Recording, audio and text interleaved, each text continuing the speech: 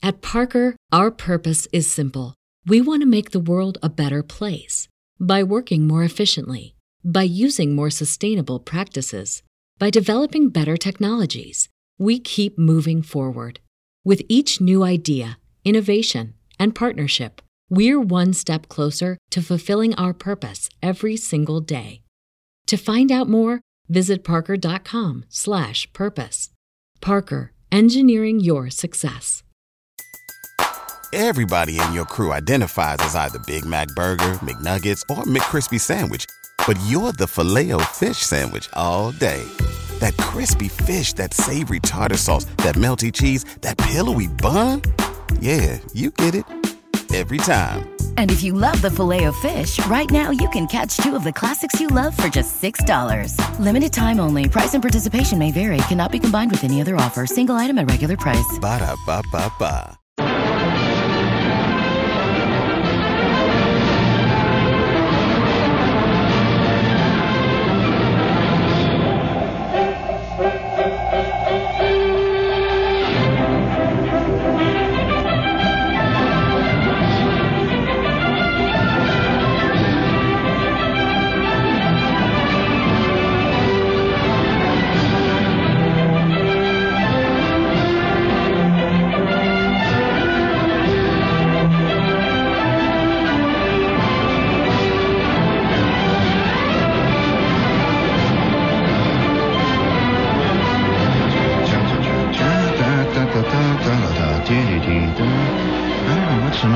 Equipment here tonight. Hello, testing. Let's try something else here. Hello. Oh, these cans are terrible. They're rattling. Holy smokes. I have a feeling that I've spent 9/10 of my life with a pair of cans on my head, and this is the worst pair I've ever had. Right, let's try this other pair, this little pair that came with our Tinker toy set here. Yeah, try this pair. Oh, what terrible cans. Hello. Oh, what a difference. Holy smokes. Throw these out, will you? These came with that little toy Be a John gambling set. You know, they come out. Are you aware that you can now buy a disc jockey kit for kids? Oh, yeah, you know, with little set of neoprene bad commercials that say, act now. If you're not satisfied, your money back. A whole set of, these are terrible. No, get me another. There's another set of trim dependables. A double head set of trim dependables. This set of trim here is awful. Hey, did you hear? It's a very peculiar experience being interviewed by Barry Farber. It really is. Did you hear it tonight? Barry looks at you with an intensity that is matched only by the inner core of Vesuvius about to go off. He bores right. You know, speaking of being interviewed, this is Friendly Fred here tonight, and we're here tonight, and dealing with the problems. And one of the problems is, I think, and this is something I don't quite understand yet, has not been explained to me, a growing, it's even in my own mind, I can't quite put the things together, what is causing it. You know, there's a growing, peculiar kind of galloping disbelief that people have in our country in everything they hear. Can you explain that to me seriously? Like anything that a politician says is ridiculous political talk and obviously not true. You know, you've heard that said many times. There we go. There's the good ones. Now I'll put these on. And the simplest statements today are challenged. For example, I have received a large number of letters from people. Oh, I won't say a large number, but enough to make it significant, from people who seem to doubt that I even went to Peru. Now, why would somebody come on with a whole big schlemoo about going to Peru and going to the headhunter country of Peru and so on, and it's all just a figment of your imagination? Now, I'm going to read a letter here from a person here. It says, Dear Mr. Shepard, I was terribly sorry. Now, the only reason I'm doing this is to make a point about this peculiar kind of growing disbelief that is galloping throughout our society. You know, I have guys come up to me after I do a Limelight show, and they'll come up and say, "Oh, come on now, Shep. Now, come on, come on, just level with us. You never really lived in Indiana." Why would I invent living in Indiana? I can't comprehend this. And so I don't know quite what to say about that. Guys will come up and they'll say, oh, come on, Shep. You never really were a White Sox fan, were you? Well, I'll admit that's hard to believe that anyone would be a White Sox fan. But nevertheless, they'll ask you that as though you've somehow invented this, that you were a White Sox fan.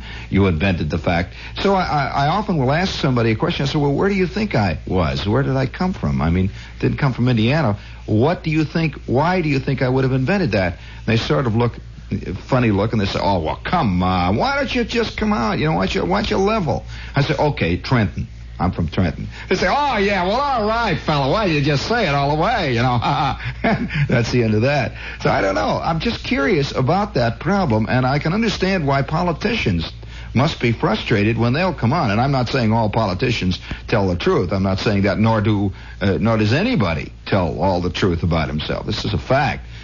But I can understand the fast galloping feeling of frustration that a politician must feel if he gets up and he says, you know what I want to do? I want to do something about the Pullman cars. And somebody says, oh, come on, Charlie, why the political? And he might really want to do it, And it's just part of our great growing, softly falling cynicism. You want to hear that letter? There's a letter here. This is obviously an intelligent type person. Says, I was terribly sorry that you did not make that trip to the Amazon basin in Peru. I told my husband how nice. Gene Shepard is going to Peru, and he has asked all his faithful to say goodbye to him at Pan American or whatever it is, and he does need a tape recorder and so on. Oh, said my husband, it's very nice that he can make such a trip. However, Saturday night you were heard at the Limelight and not in Lima, Peru. This is not humor. We went along with Australia. See, obviously, she doesn't believe I even went to Australia. We went along with Australia. But will we go along with what you had to say about all those birds, snakes, and flora in the upper valleys? Oh, no. The botanical gardens in the Bronx could well have used your good offices. Now, why is this? There are a dozen listeners who continually write me letters who feel deep down inside that what I do is go to different libraries and read up on a country and come on and do a whole series of shows about them. I don't know why that is. And I know that nothing I can say on here and tonight will convince them that this is not so. They will say, oh, well, come on, of course you'd have to come back and say that you did it, but come on now, we know better. And it goes on. I don't care whether they do or not, because it's trivial in my case, and I admit it. However, this must be really a discouraging thing with people who are genuinely involved in something very important. And I think this is a growing, fascinating trend in our country. Speaking of trends, it's every season. The person is probably going to say, well, why did I hear it at the Limelight? I repeated during the Limelight show at least a dozen times. I put tapes on the show that I was recorded and that it was an old show. And I said that I was recorded for all the time I was down in Peru. But nevertheless, I'm sure there's a sizable body of people who feel that this was all invented. Obviously invented, and it's one of those things. So, speaking of, maybe it's because there's creeping showbiz-ism in our world.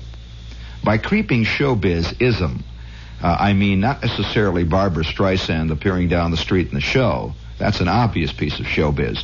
But the feeling that almost everything that is in life is engineered. It's planned that way. I know large numbers of people who really believe that anytime there's a depression, they cause it to be. Anytime there's a war, they have worked us into this war. They've engineered it for their purposes, whatever it might be.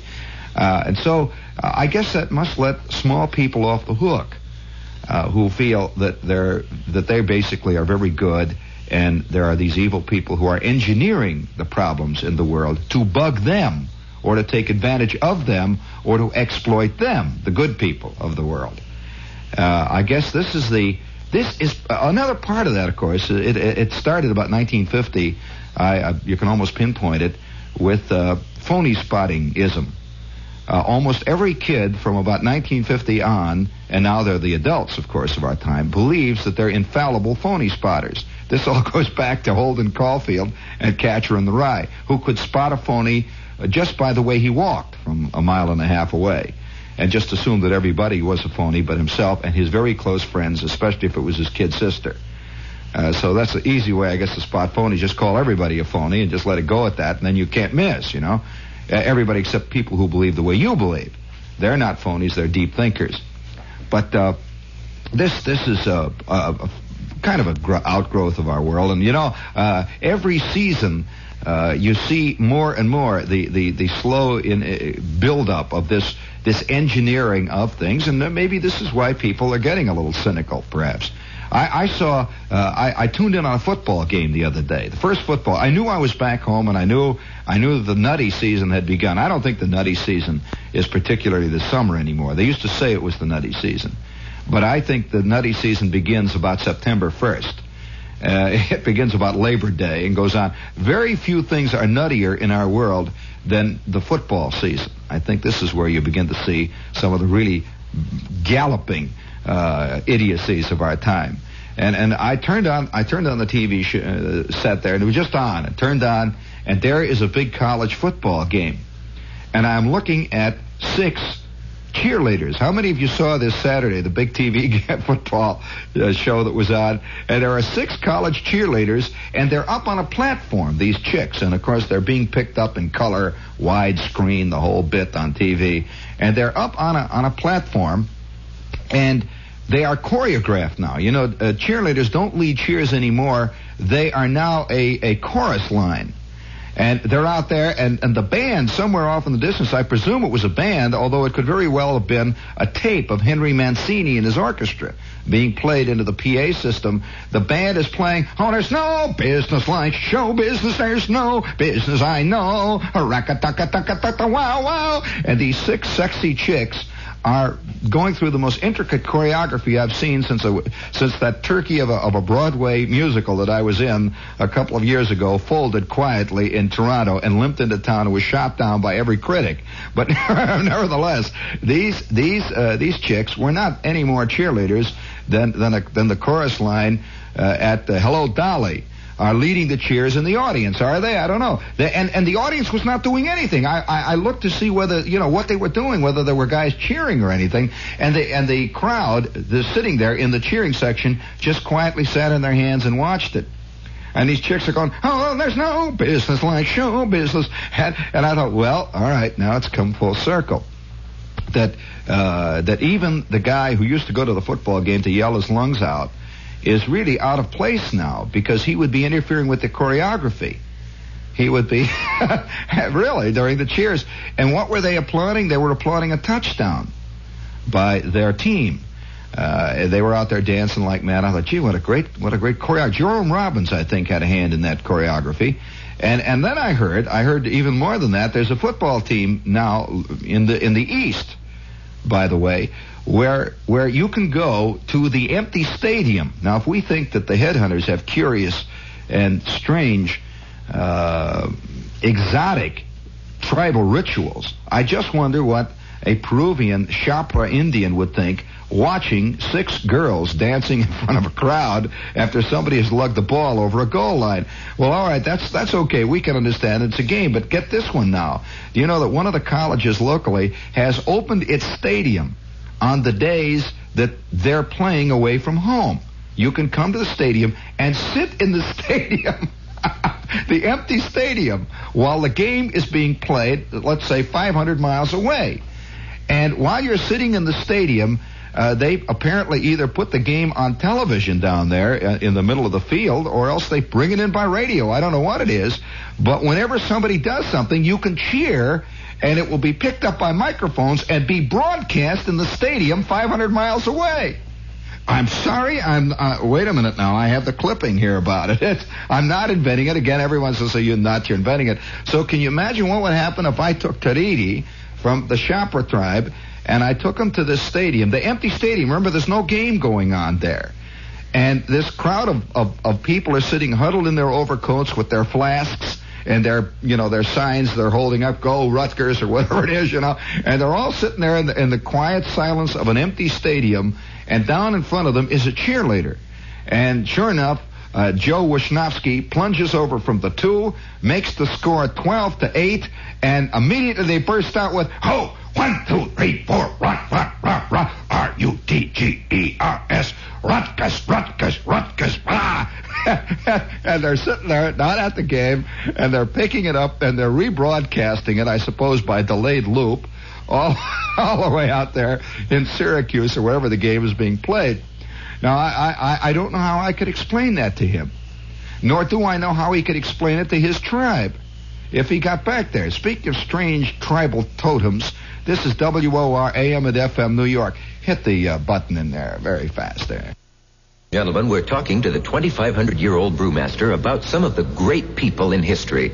Now, as you know, sir, Ballantine beer has more spirit to it, and it seems to me you must have known many spirited people who would have really enjoyed Ballantine. I knew little Willie Shakespeare. He was so spirited that you had to hold him down to write. He would fly around the room. You had to throw paper up in the air to keep him busy. But he wasn't a good writer, you know. He wasn't? No, he had terrible penmanship. Nobody knows this. See, I read the first folios. They're all full of ink blots. The ideas were good, yes, but the penmanship was terrible. But he really was a spirited little guy, Willie Shakespeare. And had he lived instead of died, he would have appreciated a beer with such joy and spirit like Ballantine. Aha. If you want to start living a life that's livelier, live it with spirit. Ballantine beer. There's more spirit to it. Yes, sir, that's my baby. No, sir, don't mean maybe. Yes, sir, that's my baby now. We've got all kinds of junk here. You know, perhaps you've wondered why it's almost impossible to do a coherent radio show these days with the newspaper strike. And the reason being is that somewhere along the line we've gotten the idea that we should read all these columns of these various columnists, and it's not easy to build a mood about a certain thing in a certain way, and then all of a sudden in the middle of the show break off and start talking about the elections in Germany. However, tonight I have been given, let's see, before we do this, I'll play a couple of these commercials, and that's another thing. You're going to have to go along with it. During the newspaper strike, of course, 18 million advertisers come on who just aren't around during the time when there's newspapers on the stands, and so you're going to have to go along with that. Speaking of newspaper strikes, it's surprising to me, at least in my own case, because I'm a newspaper reader, how quickly you get used to not reading a newspaper. I don't miss the newspaper much, really. That's a terrible thing to say. Everyone pretends he does, I think, but I don't notice many people going around with a sad look in their eye because they don't read Earl Wilson now, and find out what Mimi Benzel is doing, and to learn what the latest comment that Betty Davis made at Ciro's to some yuck. I just don't, I don't miss it, really. Do you? Seriously, you'd be surprised at the uncluttered look of a native of Lima, Peru, who has never once read Leonard Lyons. He just sits there and looks as happy as anybody else. It's hard to believe it, In our showbiz world, it really is very difficult to accept the fact that the things which we consider of primary and gigantic importance just do not cause a ripple anywhere else in the world. Just absolutely don't make it. Particularly our hang-up. I think we're far more hung up on movie stars. We're far more involved in that kind of jazz, as we think it's real news. We're far more hung up on that stuff, I think, than any place else in the world, with the possible exception of France. To me, France is also a country that's movie nutty. The slightest comment that Brigitte Bardot makes, it's a big headlines, Simone Signoret gets up in the morning, has a headache, and there are medical bulletins all day long on the radio with serious French announcers standing in the rain holding microphones and talking to doctors, and all the while Algeria disappears into the dark somewhere off in the distance. But this is part of our world, and you have to accept it. And well, maybe you don't accept it. Maybe you do, maybe you don't. And but it's a world that who invented it? We have a feeling that Madison Avenue invented it. I don't think so. I think they're just as much a part of it as we are. Speaking of this world of I hate to use the word showbiz. Fantasy is a better word. Somebody wrote me a note, and he brought up a very good point. And I'm going to read part of it here. And he says, he's talking about some things he did. He says, my topic is the swarm of fairy tales which recently have taken the form of TV commercials. You know, a couple of weeks ago, I did a show on the idea that, have you noticed the great growing trend in television shows to totally escape from reality? You know the old idea that they used to use, the old term they used to use, an escape program. They used to talk about escapism, escape shows. And they used to sort of define any kind of a movie or anything that was popular was escape fiction. Well, now we're coming into the era of true escape fiction, where even the shows themselves have escaped from the basic realities of even theatrical conventionality. And so you'll find millions of people watching Flipper. They're falling in love with a fish. You'll find millions of people watching a girl that comes out of a green bottle and carries a wand around and makes little funny passes over Ray Milland's head. Or you'll find, more and more shows are basing their premise on adult, and they're not even really adult, I guess, but they're kind of a strange sort of involuted TV land fairy tale, where you have thousands of magical people, the Munsters, people who inhabit a kind of Aladdin's cave. And it's endless variations of Thorne Smith. Thorne Smith, remember Thorne Smith? Any of you remember Thorne Smith? Well, he wrote naturally in the genre, which has become almost standard today in television. The Never Land. And you'd have to include the Beverly Hillbillies in that. No hillbilly ever was anything like anybody in the Beverly Hillbillies, nor were any of the other people, the rich people, whatever it is that they're involved with, were never like that. So now we've got the scene where a car talks to you. My mother, the car. Boy, talk about the trivia.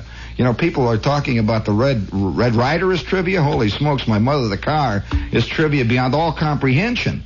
Then there's another one, Ed the Talking Horse. I wonder who sat and watched this and said, gee, good old Ed. I sure like Ed. And identified with Ed. Well, now this listener points out at a very good point. He says, what about the new myths? He says, we must be a race that has an insensate hunger. He isn't saying that. I'm saying this. Must have an insensate hunger for fairy tales, but we won't admit it. Now, if you talk to a grown-up person and said, do you like fairy tales? How about the woman in the shoe? How about that, Do you like Dorothy and the Wizard of Oz? And would you like a TV show? How about let's doing Little Red Riding Hood? He would laugh. He'd, oh, come on, fairy tales, that's ridiculous kid stuff. And 10 minutes later, he's sitting there watching Flipper. 10 minutes later, he's got on My Beautiful Blonde, whatever that thing is, or My Beautiful Doll, or he's watching My Mother the Car, and does not recognize it as a fairy tale, a genuine fairy tale. But one of the real fairy tale areas, of course, is the commercial. They've always been fairy tales up to a point, but now they're using real fairies in them. No, that's not exactly what I mean, but they're using, what a rotten bunch of people out there, an awful mind. Well, of course, that's a problem in showbiz, but nevertheless, it says, my topic is the swarm of fairy tales which have taken the form of TV commercials. I'm reading this guy's letter. He says, has this just sprung up recently, or has it always been so? I suspect the former. White knights riding about, saving people in distress, boom, with the lance, pow. White knights galloping all around the giant washing machine floors which turn to glass, sudden changes of environment brought on by the intake of cigarette smoke. Magic floor cleaners. The word magic is ubiquitous in commercials. Oh, well, look, fella, one other thing, too, that you must realize that's ubiquitous in the commercial world. Nothing is the way it was the day before. All products are new. All products are new. Repeat that to yourself if you're going into the ad business. There's no such thing as an old, reliable product. There is only new, improved products. That's a very different concept. And I wonder what I can't help but think myself, it just occurs to me every time I see a commercial that says this. I saw this commercial last night where the girl had this squeeze bottle, see, and it was something to do with a floor cleaner or something to do with a water softener. There's all millions of these products that do non-functional functions. There are always things that make water soft or make something fluffy or make something whiter. They're not really soap. They're not really wax or cleaner, but they're always sort of additives. You put it into your wash, or you put it on the floor. One of the, those kind of things. And the voice kept saying, yes, buy Watanabe number 7. It's changed. Yes, Watanabe number 7 is now changed. Yes, it's changed, folks. Well, I thought, what kind of crud were they selling us before? Have we been taken for years? All of a sudden now they've straightened up and now they made it into something that works. And they kept saying, it's changed now. But they didn't say how it was changed.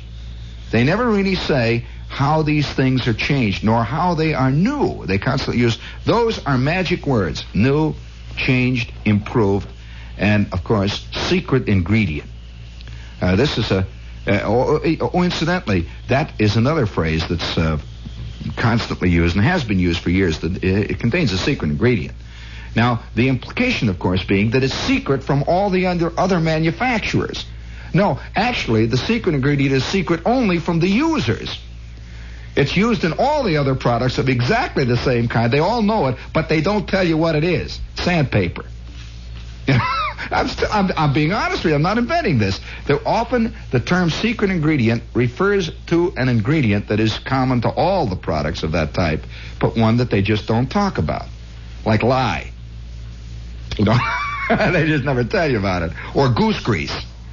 Or sure, and they don't say. Now, if they say an exclusive secret ingredient, that means that they're on to.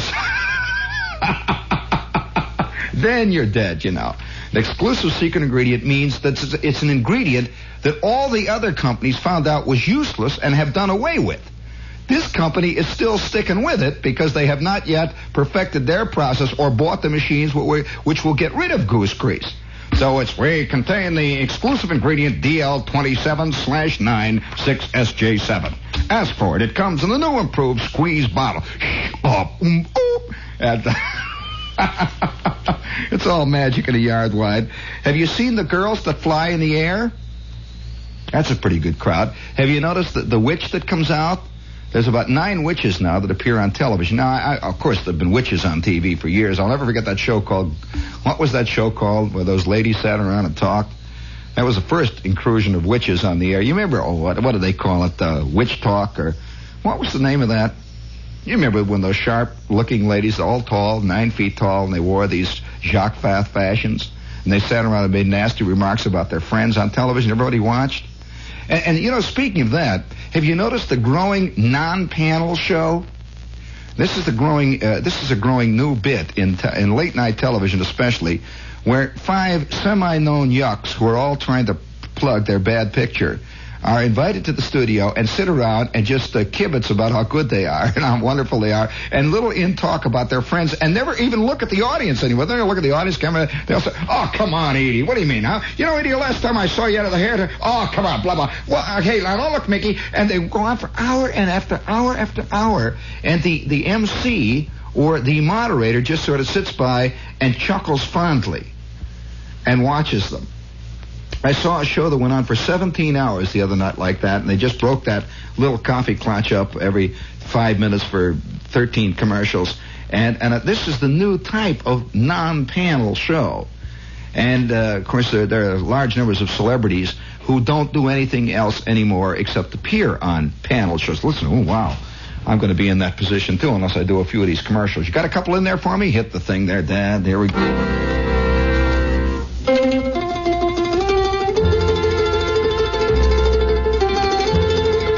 Is this Orbox? Police. Don't close my mic all the time like that, fella. I'm on the air here. Come and take a store-wide tour through romantic Italy at Gimbel's. All New York has fallen in love with Gimbel's Italia Romantica. Every floor has taken on the atmosphere and characteristics of a famous Italian city. I wonder if they are blowing through the air conditioning system there what most famous Italian cities smell like. To give you a little feeling of old Naples, Napoli, Michelangelo's renowned David, and perfect replica towers 17 feet tall on Gimbel's street floor. Yes, visit old Italy in Gimbel's these days. Italian-made and Italian-inspired treasures are available. Gimbel's is Italy. Italy is Gimbel's. During Gimbel's Italia Romantica. Yeah. I wonder if there's a department store in Milan that has reproduced Indianapolis on its ground floor. And somewhere there's an announcer saying, come to Boxerini and visit old Indianapolis in Indiana. Yes, you can visit Victory Circle. We are really something in this country, I'll tell you. We're fast. Now, we've got a few more things here. Let's see what else we got. All this stuff about Evelyn Wood and the reading clinic. Boy, are they loading me with commercials these days. Evelyn Wood, if you have trouble reading, friends, and I'm sure that many of you do, if you find that it takes you 4.5 hours to read 17 pages and your lips move while you read, or your thumb moves along with it and keeps going down the lines, well, the Evelyn Wood Reading Institute will teach you how to read in no time at all flat. You'll be able to read the whole, when the papers come back, you'll be able to read even the editorial pages of the Times and understand them. You'll be able to go through C.L. Sulzberger even and know what he's saying in those blockbuster phrases. And they would like to demonstrate their reading techniques, which have been used by the late President Kennedy's cabinet. I don't know whether I'd admit that, but they did. And here's your chance to really whip through the Reader's Digest next month like nobody's business. You can see a demonstration of the Evelyn Wood technique Tuesday. Let's see, this is Tuesday, isn't it? Wednesday and Thursday, December 21st, 22nd, and 23rd at 5:30 and 7:30. If you want to reserve a seat, it's TN 72950. It is legit, in spite of the fact I'm making whoopies here about it. Now, let's see. We have another thing in there. Let's see. Reading, Gimbel's, Valentine. We have another ore box coming up later, right? Okay, what is that one about? Do you have another ore box in there? Oh, it's just a little bitty one. It says, if you say you can't afford Paris, ore box says you can. Come and see great fashion, beautifully priced, beautifully copied in Paris's own fabrics at Orbox. They're on a real kick there. Paris and all that. Now, one other thing, we have a column to read to you. You know, it's almost impossible to do a radio show with this strike on, so we're just kind of giving up, and we'll read to you what Red Smith has to say now today. And let's see, what's Red? Do I know Red Smith? Yeah, I met him once in Toots Shores. Sort of looked at me with a funny look in the eye, and I doubt whether Red Smith would give me much mention in his column, but I'll read Red Smith here. He says, Vox Populi, riding out Wisconsin on the same. Do you want to hear about what's going on in Milwaukee in connection with the Braves? Any of you? I don't feel like it. I guess the station feels that many people want to hear it, so I'll read a little bit about it. Somebody put up a sign that says, "Boo, I'm a Met fan." I don't blame you. You know, it's a funny story, this business of the Braves moving out of Milwaukee, and everybody around the country is trying to make it look like baseball is just expanding. You know, it's a great thing. And here's what Red Smith says about it. He says, riding out Wisconsin, I don't know why he means riding out Wisconsin on the San Francisco Giants' last day in town, the cab driver said this was the first break in weather the Braves have got on a Sunday all season. Weekends have been rotten, he said, and if there was a night game, it seemed the skies clouded up and got threatening always about 5 o'clock. So on top of everything else, he says, they didn't figure to draw any crowds. Everybody knows how the town feels about them quitting, and for what? Can you imagine anyone quitting on a city that puts over $900,000 in the park for a second division team? And Red Smith goes on to tell, in long involuted prose, that everybody is very mad in Milwaukee that the Braves are leaving, and they blame it on Bobby Bracken, who is merely the manager and had nothing to do with it. He says that's the way people always are. So, nevertheless, that's the gist of the column, and that's all I'm going to read of Red Smith, because I don't think most people here in town are I did Orbach's again. That's two. I did two of them, dear. You want three? There are three of them? I can't follow what you're saying. That doesn't... I know I did two Orbach's, and you're going to say I have three of them. We'll wait till the sign is put up there. This is the worst radio show I've done in years. Yes, dear. Oh, I did Gimbal, and I did Orbach's. There are two Orbach's? Well, I've only got one piece of... You mean Gimbals and Orbach's are two different places? Well, I've got the... Oh, yes, here it is. It says, say Paris to a tourist, and he'll say Eiffel Tower. Well, it depends on the tourist, Fred. I know what some tourists say when you say Paris, but I guess copyrighted tourists say Eiffel Tower. Say Paris to a woman, and if she's smart, she'll say Orbach's. Oh, yeah? Orbach's Paris copies all in the designer's own fabrics. So they're all true to the originals. Only the prices tell the difference, and they're copies. Prices are at Orbach's low. It says Paris at Orbach's. If you're smart, you'll see it today. What is this? What is all this? Okay, fine. Well, I'm having fun with the commercials. I think people are accepting it out there, and I'm not fooling around. Paris is at Orbach's these days, friends. Now, let's see. What else do we have to do here? On the other hand, when I was in Peru, and I'm going to go back to Peru now tonight, I had the occasion to ask people in Peru. You know, one of the big problems today in Peru is television. Believe it or not, it's even more of a problem than it is here. In fact, this is a problem that's sweeping throughout most of Latin America. The people have become addicted to television. We may be hung up on it, and large numbers of people may spend their days watching television, but one of the problems that's recently begun to be felt throughout Latin America is the problem of millions of people in terrible slum conditions devoting almost all of their income and every little bit, including what they should be spending on medical expenses, one thing and another, on that big one-eyed monster in the corner. Did you know about this problem in Latin America? And they found that millions of people have become sort of drugged by it, and they sit by the hour just watching television, hour after hour after hour, and they quietly fall apart, really, in front of the TV set. It's a fascinating problem. In fact, I'll tell you, when I saw a few of the more, well, they're the kind of slums that you and I in America we can't even comprehend in certain areas of Latin America. Recently, when I visited down there, particularly Peru, was the only place I really saw much. And I was astounded to see little TV aerials sticking out of this tiny pile of junk, which was piled up over a hole in the adobe there, and somebody was living really in a cave. They had a little thing up there. Some of the sad sights I saw, and yet, poverty is something that many people in Latin America can't escape from.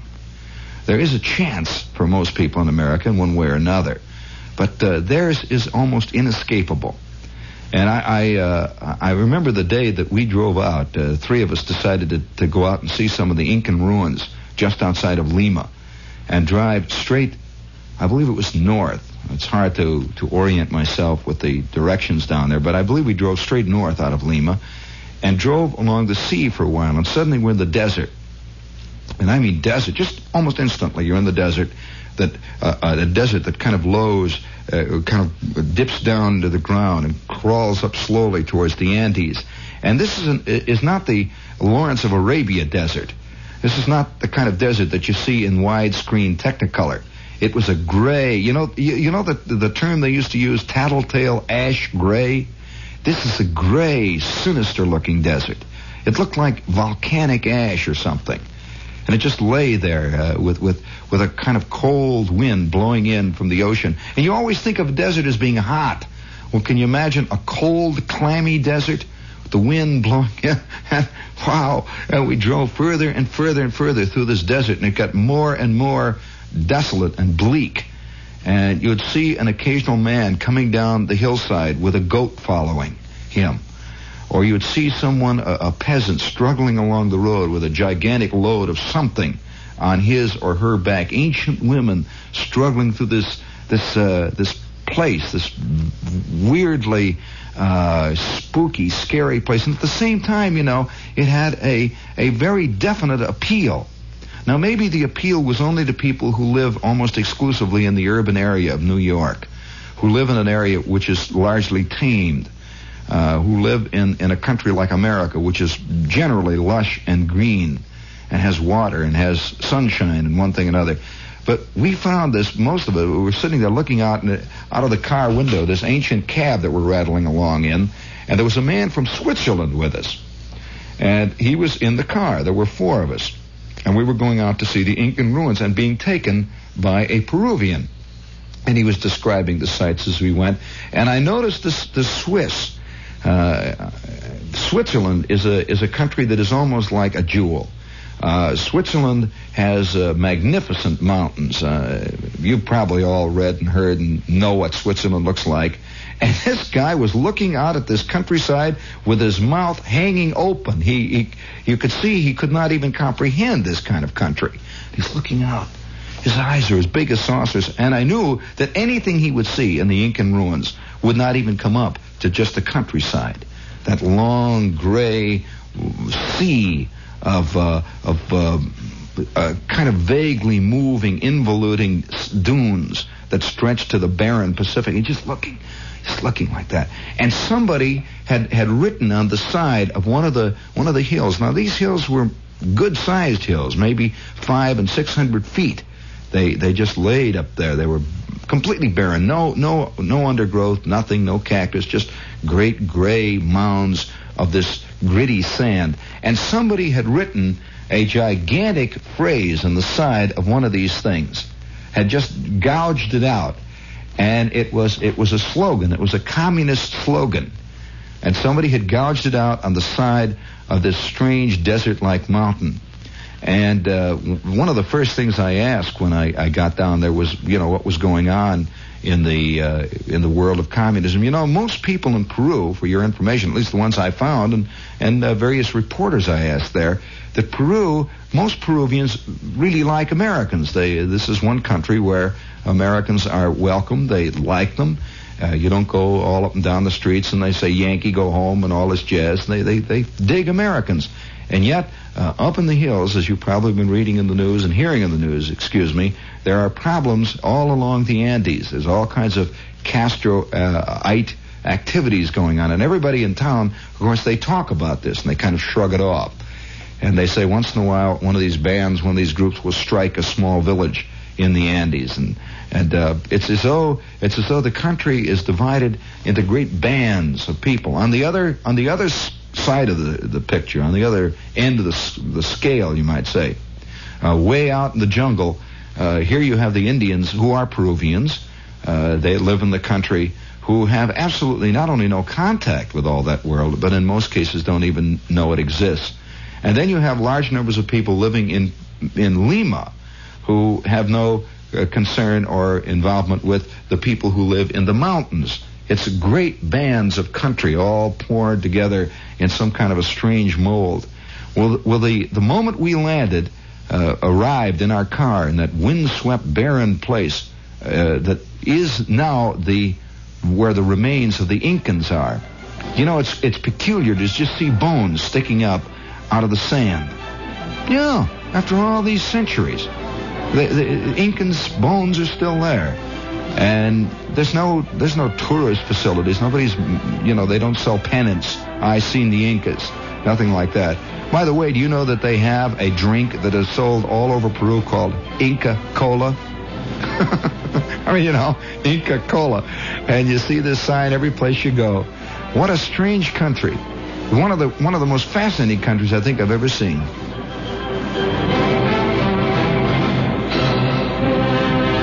When you visit Arizona, time is measured in moments, not minutes.